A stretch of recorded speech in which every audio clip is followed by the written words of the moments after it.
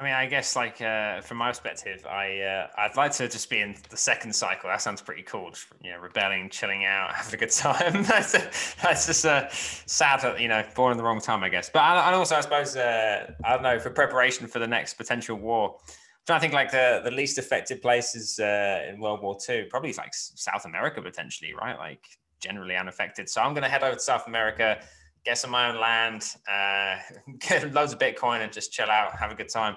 That's the.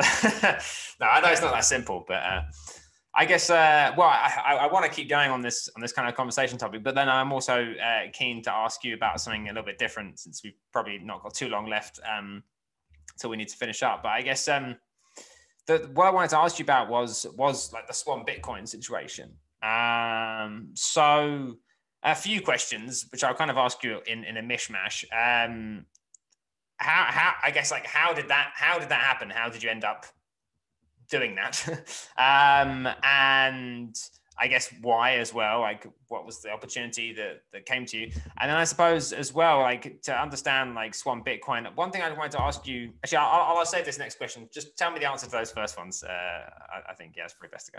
Yeah, so Genesis there is I met Corey, the CEO of Swan, in San Francisco in 2019. Yeah, Bitcoin 2019 in San Francisco in like June or something.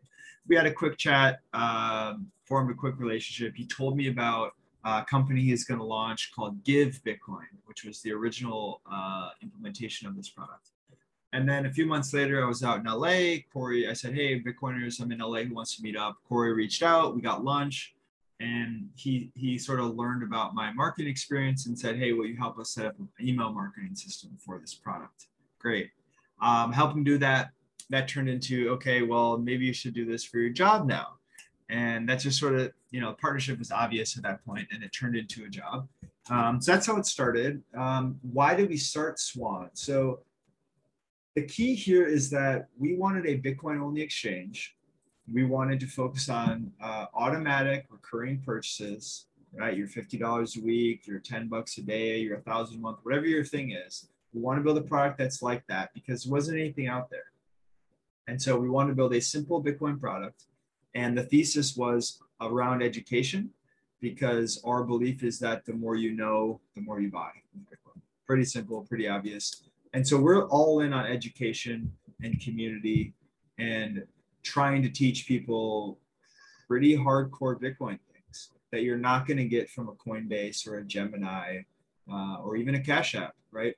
And so, and not that I'm against Cash App, or I'm friendly, I support Cash App, but I think we have a better product. Their fees half as much, and we're all in on Bitcoin, and they're a little more distributed. So that's how we got there. It's grown really fast.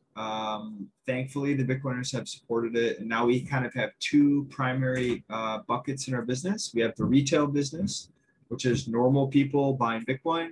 And then we have Swan Private, which is for high net worth individuals or people who want to buy through a business entity.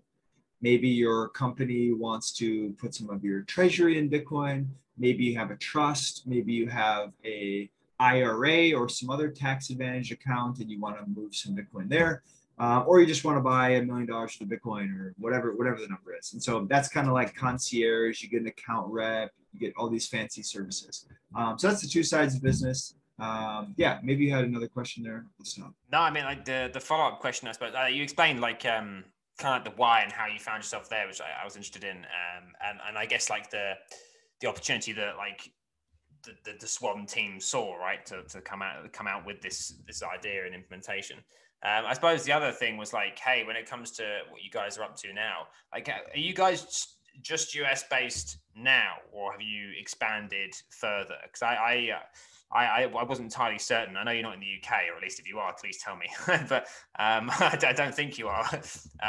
So like, how's that kind of side of things going? Yeah, totally. So we initially launched in the US, and I would say that's still probably like 90% of our business or something like that. I could be wrong, but I think it's roughly around there. We do have international customers from 50 countries maybe at this point, but what we don't have is okay, here's the deal. Banking systems in the US don't speak very nicely to banking systems somewhere else. You might have SEPA, or you might have insert banking system. And so what we do for international clients is we only accept wire transfers. And wire transfers they speak the same language abroad, so it's easy to accept. And so if you're in the UK, you can wire us funds. It will clear same day or next day, and then you can do whatever you want with the funds once they're in your Swan account. And so it's primarily larger customers who do wires. Like if you're buying $50 a week, you wouldn't want to spend 10, $20 on a wire transfer every week, right? But if you sold the business and you want to move 10,000, 100,000, 100 million over, that makes sense internationally. People ask, will you offer a DCA product in Europe or Canada in the future? We want to say yes, but there's so much opportunity in the United States that it doesn't seem likely, for sure not this year. I'd be shocked if we did this year. Probably not even next year, to be honest. But if Corey is listening, he might have a different perspective. So don't hold me to that. I listened to you and just now I really appreciate everything you said. It's a bit abstract, but this is the first time I've actually had an interview where you unpacked a lot, and so they had totally different perspective on Bitcoin and how it relates to human beings in a special kind of way. You spoke about Bitcoin anti-fragility, and one of the things that makes or could make Bitcoin even more anti-fragile is privacy.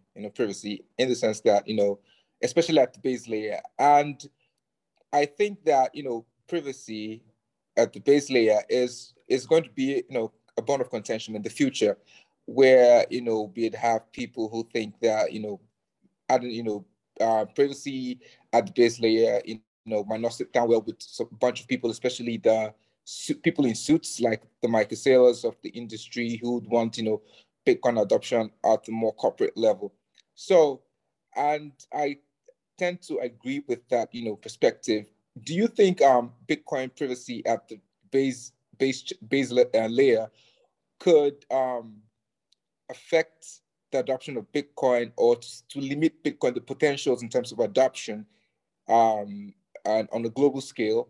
And do you think if that's the case, do you think it's a compromise that we could make, or do you think, because I do not see Bitcoin replacing the fiat system as the way it is currently, without some sort of compromise, because I do not see government in accepting Bitcoin being totally private, like Monero, or the same way that Liquid transaction might having Liquid network as it is on the base layer. I don't think government would accept that. So do you think that it's a compromise that we could make to see Bitcoin as it is, hard money, have all that core properties that it has currently, but without privacy? Yeah, good question, Jerry. A couple things here. So I think that Bitcoin's base layer privacy is probably the weakest thing here.